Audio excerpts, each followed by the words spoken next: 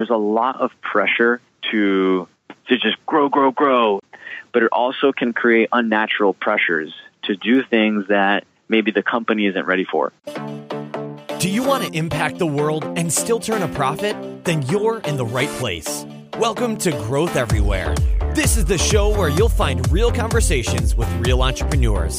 They'll share everything from their biggest struggle to the exact strategies they use on a daily basis. So if you're ready for a value-packed interview, listen on. Here's your host, Eric Siu. Before we jump into today's interview, if you guys could leave a review and a rating and also subscribe as well, that would be a huge help to the podcast. So if you actually enjoy the content and you'd like to hear more of it, please support us by leaving us a review and subscribe to the podcast as well. Thanks so much. All right, everybody. Today we have Rod Fuentes, who is the CEO of ListenLoop. ListenLoop does account-based marketing in a B2B advertising platform. I'm actually going to let Rod talk about what that actually means. So Rod, how are you doing? Doing great, full of energy. ABM is definitely a hot space, has been since about late 2015.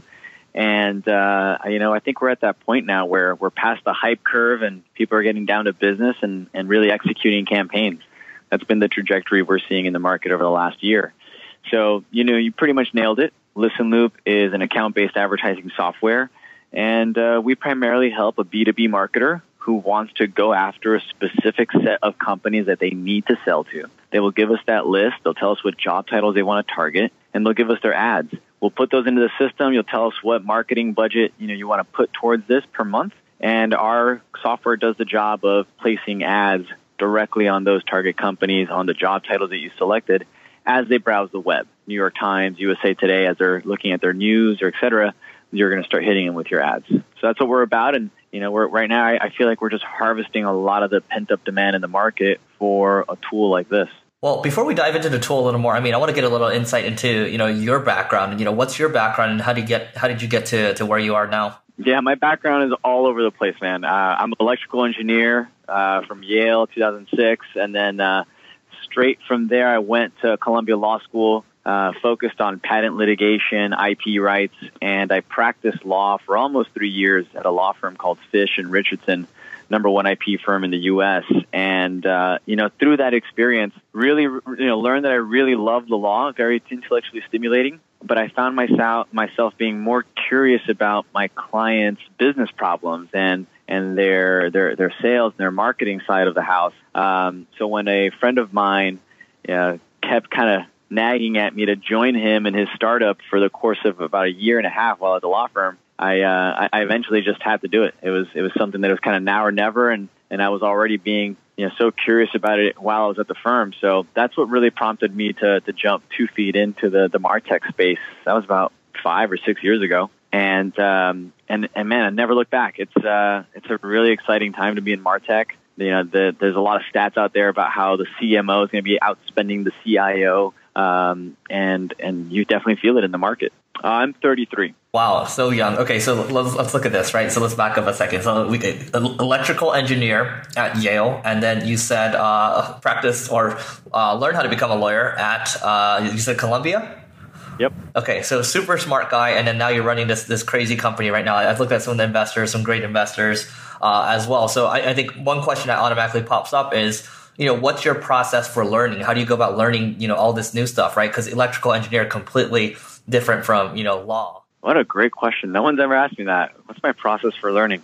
I personally, I'm a very visual learner. For me, learning from audio listening is really hard. And so if you ever see me in a meeting, I'm usually furiously taking down notes of everything that I'm hearing, almost a verbatim copy or transcription of everything I'm hearing. And it has to do with being able to look at what I'm hearing, because if I just hear it and don't process it visually, it just goes kind of one ear, in one ear, out the other. So that's kind of very basic building block for me. Visual is very important. Lately, I have found myself really drawn to courses on Udemy, for instance, or these like video learning platforms, because they're visual and audio, and I could learn on my commute times in between work. So, the kinds of things I'll learn on these platforms are marketing stacks, learn how to do MailChimp hacks, outreach hacks, Pardot, Marketo, HubSpot hacks, the way different people are using the platforms. Those are all different ways that I'm constantly learning to kind of stay up with the technology that people are using, that our clients are using.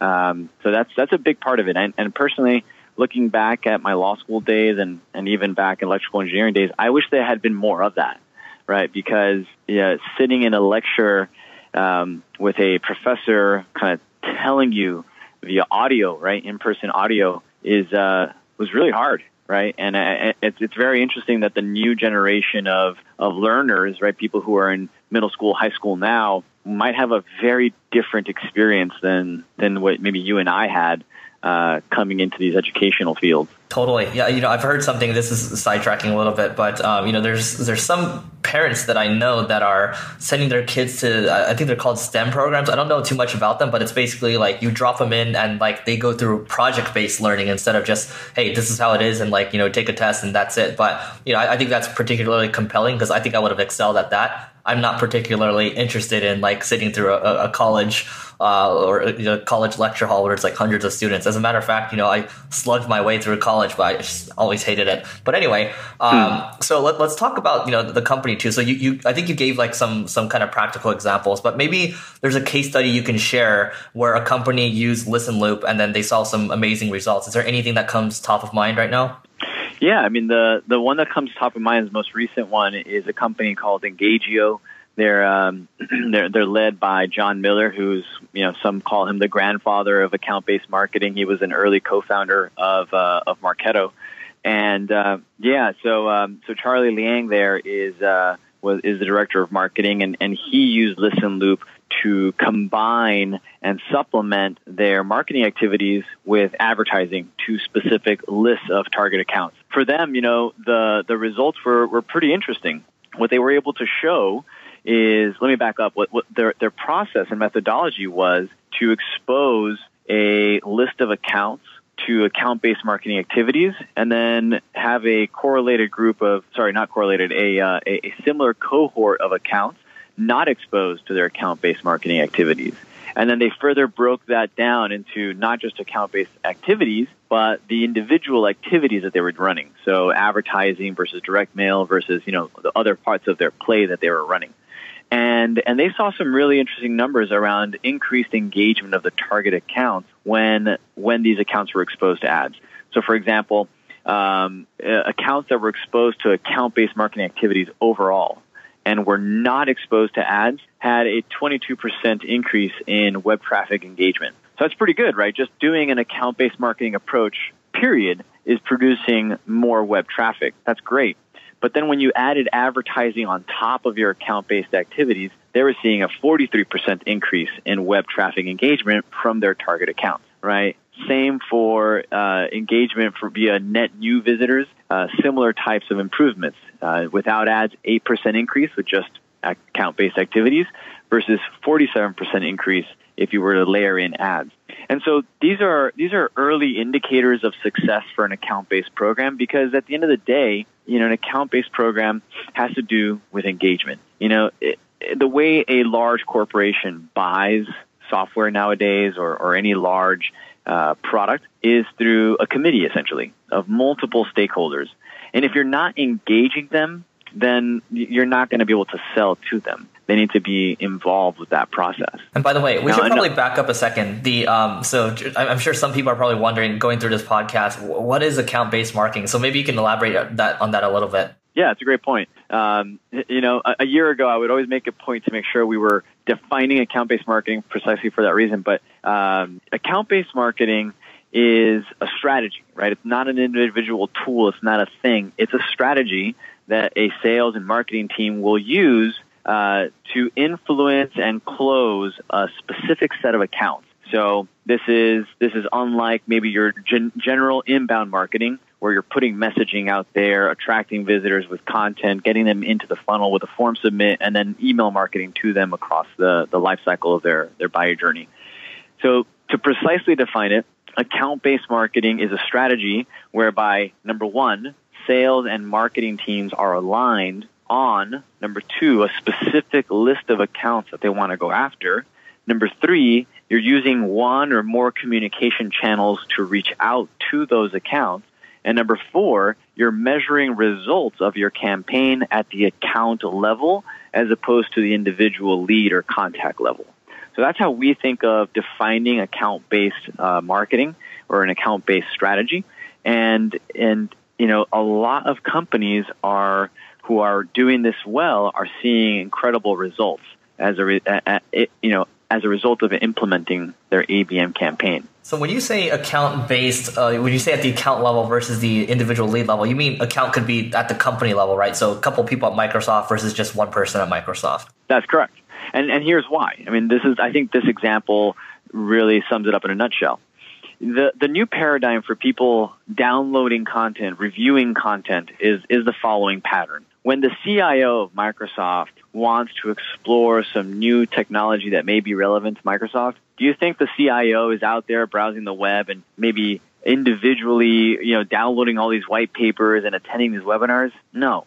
The CIO is crazy busy, right? Everyone's nipping at his heels for his time or her time, and it's a cluster, right? So what they're doing is that they're delegating that task to people on their team to do the research, to go out and download those white papers and those ebooks and learn more and differentiate all the different vendors in the field for whatever software they're looking at, right? And then that information is trickled, it's shared, it's socialized internally in a little committee, or you can imagine them all sitting around in a conference room, and a decision is reached over time, right? So if you were to measure your campaign and said, hey, we're targeting so-and-so, the CIO of Microsoft, oh, bummer, they never downloaded a form. Geez, I guess the campaign didn't work. That's foolish because the campaign may be working, but if you measure the results at the account level, Microsoft, oh, interesting, the director of IT actually downloaded an ebook and the manager of IT was looking at this, attended this webinar,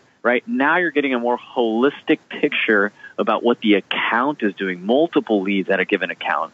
And you get an idea of how much the account is engaging as opposed to an individual person who may not have direct kind of last click attribution engagement with your marketing. Got it. Okay. So let's use a practical example. I mean, let's say, let's continue with the Microsoft example. The sales team comes to the marketing team. They have a bunch of, maybe a list of emails of people they want to target. Is that how it works? Effectively, yes. You could start with that. A list of emails. You would strip out the domains, so you have the company domains of the accounts you want to target, and then from there to orchestrate an account-based strategy. Let me back up. Are you talking about? I'm talking about Listen Loop account-based specifically. Strategy? Oh, you're talking about Listen Loop. Okay, specifically. So if you have a list of emails, you want to get the domains of the target accounts, and preferably you want to get the specific location of where those contacts will sit. So Listen Loop does a lot of work on targeting your specific contacts and accounts in specific locations, right? Because Microsoft, continuing that example, they've got dozens of locations around the world, right? Lots of offices. If you know that you're going after the CIO, well, are they sitting in Seattle or are they sitting in Dallas? Where are they? If you knew that, you could target your ads even more accurately at the set of contacts you want to get after. So that's something we recommend that your list include. Most people have this information in their CRM already. When they create a contact in their CRM, it's got the person's email address, the website of the company where they work, and an address. So for most people, this is already, it's already in their data sets. You take that list, you throw it into Listen Loop, you give us your ads, you put a budget in, and you're off to the races. Great. And the ads that people are creating, are they targeted towards that specific company? Is that how is that how the conversion rates go up, or is it something else? So the ads aren't generally targeted specifically to a company. Listen Loop does have a feature called pre-roll personalization, where we will add an animation on top of your ads that will specifically include the logo of the companies that you're targeting in an effort to create personalization and more of a connection with the viewer. But generally speaking, let's say the last 50 campaigns that clients have run through the Listen Loop system, the best practice and most common thing we're seeing is some type of ads that are segmented to the list of companies they're going after, or segmented to the buyer persona that they're going after. So a concrete example is this. Let's say you're Engagio, maybe, and you're targeting marketers, right? Well, you can imagine they might have two different buyer personas. One buyer persona might be a marketer and maybe like a VP of marketing type, and another buyer persona might be a VP of salesperson, right? So that being the case, you can imagine them creating two different sets of ads. One ad that has messaging that resonates with the marketer, and another set of ads that resonate with the salesperson, and each have individual pain points that they're trying to address. That's one example. Now, the other example is to segment across industries or companies. So if you have a list of, let's say, 1,000 accounts and 500 are in finance and 500 are brick and mortar locations, maybe like retail brick and mortar locations, then again, you could imagine segmenting your messaging, your ads, so that they speak to the buyers that are receiving this content. Got it. And I can see some people probably thinking, in the audience right now, so, how is this different than, let's say, if we use Facebook as an example, we upload all the emails as a custom audience, and then we make, we can make ads tailored to, that specific audience. How is Listen Loop different from that besides the personalization point? That's it. Yeah, that's a great question. I mean, number one, we recommend that you do that anyway, because we're using a different channel, right? When people are in Facebook, that's a different mentality. So when you hit them with ads there, that actually represents something different. When you use LinkedIn to do something similar, you're hitting them when they're in their sponsored update feed, right? When you're using Listen Loop, you're hitting them when they're on the website, an ad-supported publisher site like USA Today, New York Times, etc.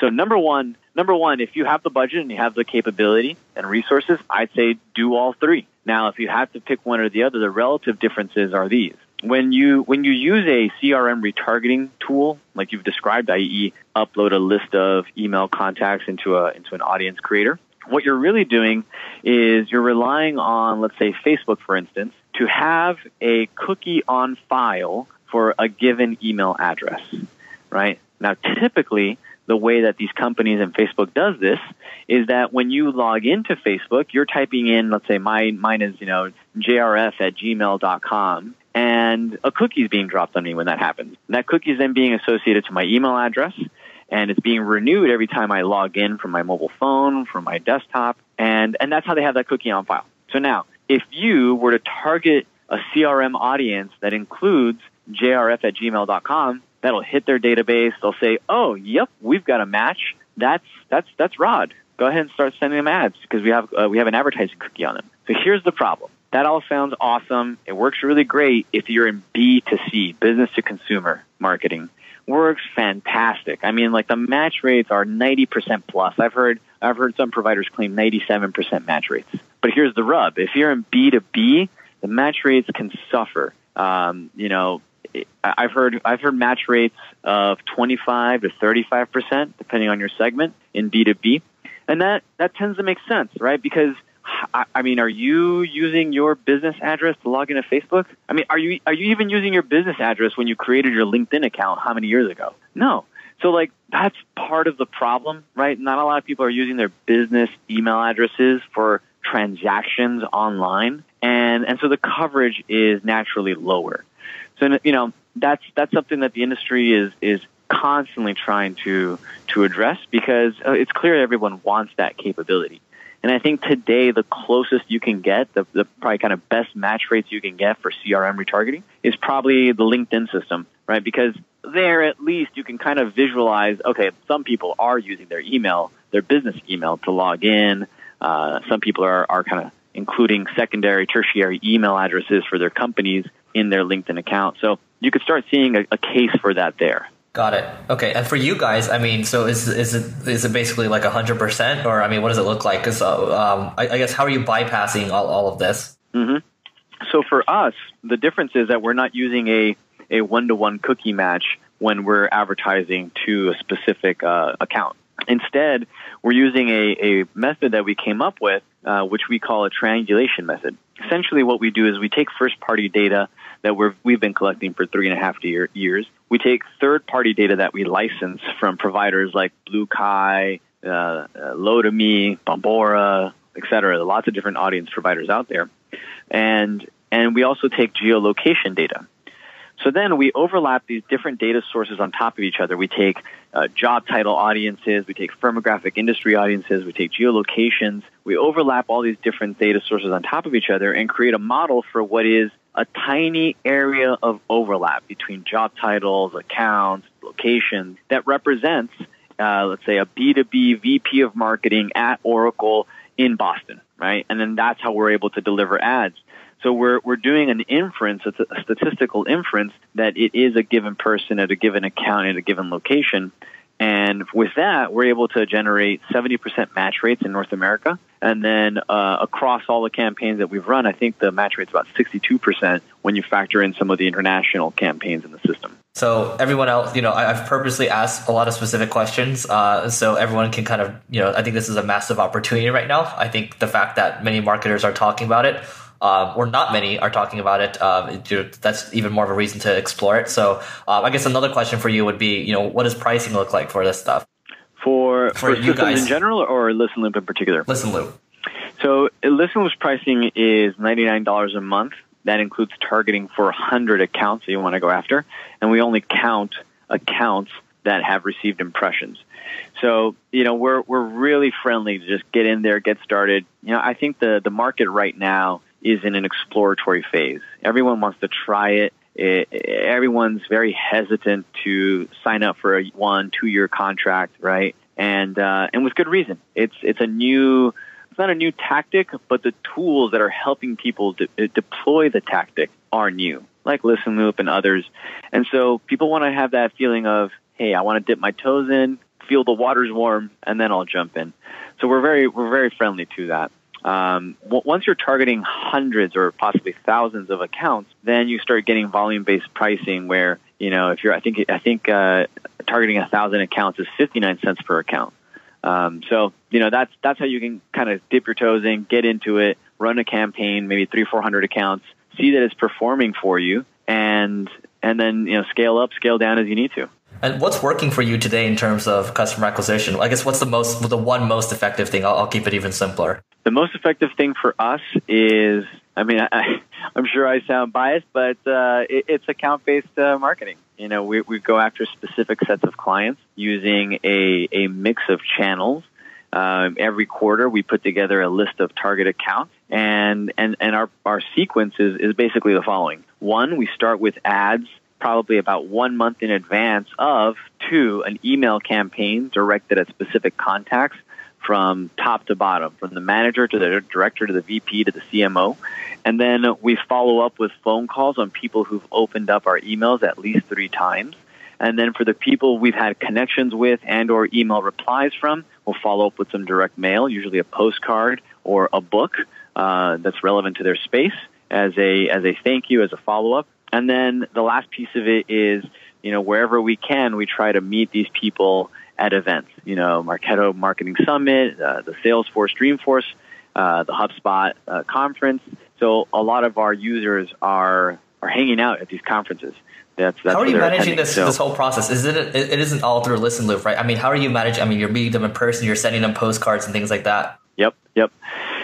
Just a lot of for us, we're a small company, right? We're 6 employees, and for us, we're managing it through Google Spreadsheet. Yeah, just coordinating all these different pieces of it in terms of the direct mail, the this and that, and the other. The email marketing piece, we use Outreach to manage that aspect of it, and the phone calls also go through Outreach.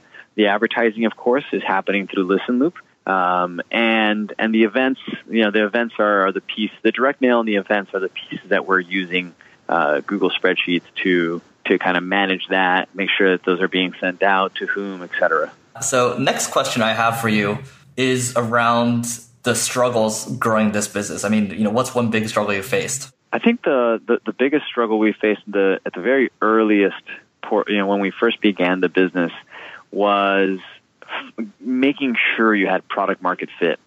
3-4 years ago, I feel like I was still a young entrepreneur, not in terms of my age, but in terms of my years of experience in entrepreneurship. And if you follow along the culture of entrepreneurship and startups, there's a lot of pressure to just grow. And that is definitely good, right? Your audience will resonate with that. Everyone feels it. That is a positive part of the startup mentality.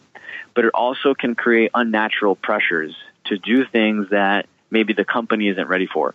So a concrete example for us is, I think it was maybe 2014. And I felt at the time that we had to make 2 independent bets, and both of them were going to have to pay off in order for us to be, wildly successful. This is a different product back then. And those 2 independent bets were these. One, we had to prove we had product market fit in our metrics in order to attract more investment and not run out of money. And 2, we had to generate enough sales in order to show investors that this was wildly successful, moonshot, rocket ship. You got to invest now or you're going to fear on missing out. And I think if you have it, if you have all the time in the world and all the resources in the world, then the sequence you would use, the proper sequence you would use, is to build the product, measure retention, measure engagement, measure usage, demonstrate that it's providing value to the end user, the client, demonstrate that they freaking love the product, that, to use the kind of Sean Ellis metric of product market fit, if you were to, 40%, you tell them like, hey, we're going to go away. And if 40% are crying about it, then awesome. You're on the right path, right? And then you hire up salespeople. You start just selling the heck out of the product and marketing and just go, all out. And then you have those sales metrics in place. Then you go out to the markets and you show this to investors, and they shower money on you. I guess a question would be, when you talk about the product market fit, I mean, you're doing a lot of customer development in that phase, aren't you? Because you have but I guess the question would be, how many customers did you have at a time when you ran that survey, you're like, okay, let's go ahead and go all in, right? Because I'm assuming at that time you don't have many customers, right? Yeah. You always suffer from a low sample size problem at the early stages of a startup, no doubt, unless you're doing, free users, and that's a whole other ballgame. But, I think at the time when I'm kind of having this memory of, I think we maybe had 30 or 40 clients, which is probably just above okay in terms of sample size, right? Like central limit theorem says 30 sample size is just about good to draw some kind of statistical inference.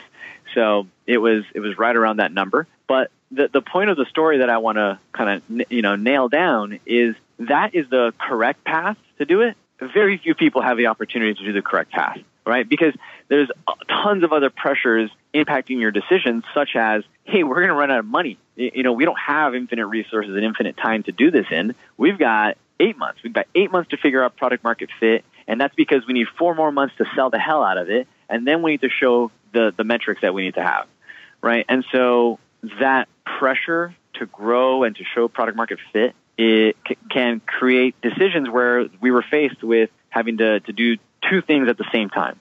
We had to sell the heck out of the product, and we had to basically, have a leap of faith that the product we were then building had product market fit de facto. And if it doesn't, then we're dead, right? And so that's tough, because at that time in 2014, I'd say we were wrong, right? Looking back on it, we sold the product, and it didn't have that 40% number. 40% of people were not very disappointed when we told them, hey, we're going to have to tuck this away. And yeah, there's a small customer base. This is a feedback software. It used to collect feedback inside of a product, inside of a software product. And that's a really tough pill to swallow. That's really hard to do, to force yourself to make those 2 independent bets, right? To sell it and to assume you have product market fit. And growth, the pressures of growth and the pressures of limited time and resources will do that. 100%, man. Cool. Thanks for sharing that. Final question from my side. What's one must-read book you'd recommend to everyone? Must read. I think everyone's already read it, though, so I don't know if that's going to be very useful. I think everyone absolutely needs to read The Hard Thing About Hard Things by Ben Horowitz. I mean, that book is just a treasure trove of advice and future wisdom that, I'm sure I have not used all the wisdom that's in there yet, but it's in there. It's like a field book for the trench warfare that startup founders find themselves in. I think it's time for a reread, just because I think you saying that somehow sparked some kind of reaction where it's like you should reread it now. So I might just take it off my bookshelf and do that. But Rod, this has been great. Everyone should check out Listen Loop, FYI. But Rod, what's the best way for people to find you online? ListenLoop.com, and my email is rod@listenloop.com. You can find me on LinkedIn, on Twitter, and I always love chatting with other entrepreneurs, founders, and marketers. So if you want to start a conversation online via LinkedIn, we can trade some tips, some advice. I'll always love answering questions from the community. Appreciate it. Thanks for doing this, Rod. My pleasure. Thanks for listening to this episode of Growth Everywhere. If you loved what you heard, be sure to head back to growtheverywhere.com for today's show notes and a ton of additional resources. But before you go, hit the subscribe button to avoid missing out on next week's value-packed interview. Enjoy the rest of your week, and remember to take action and continue growing.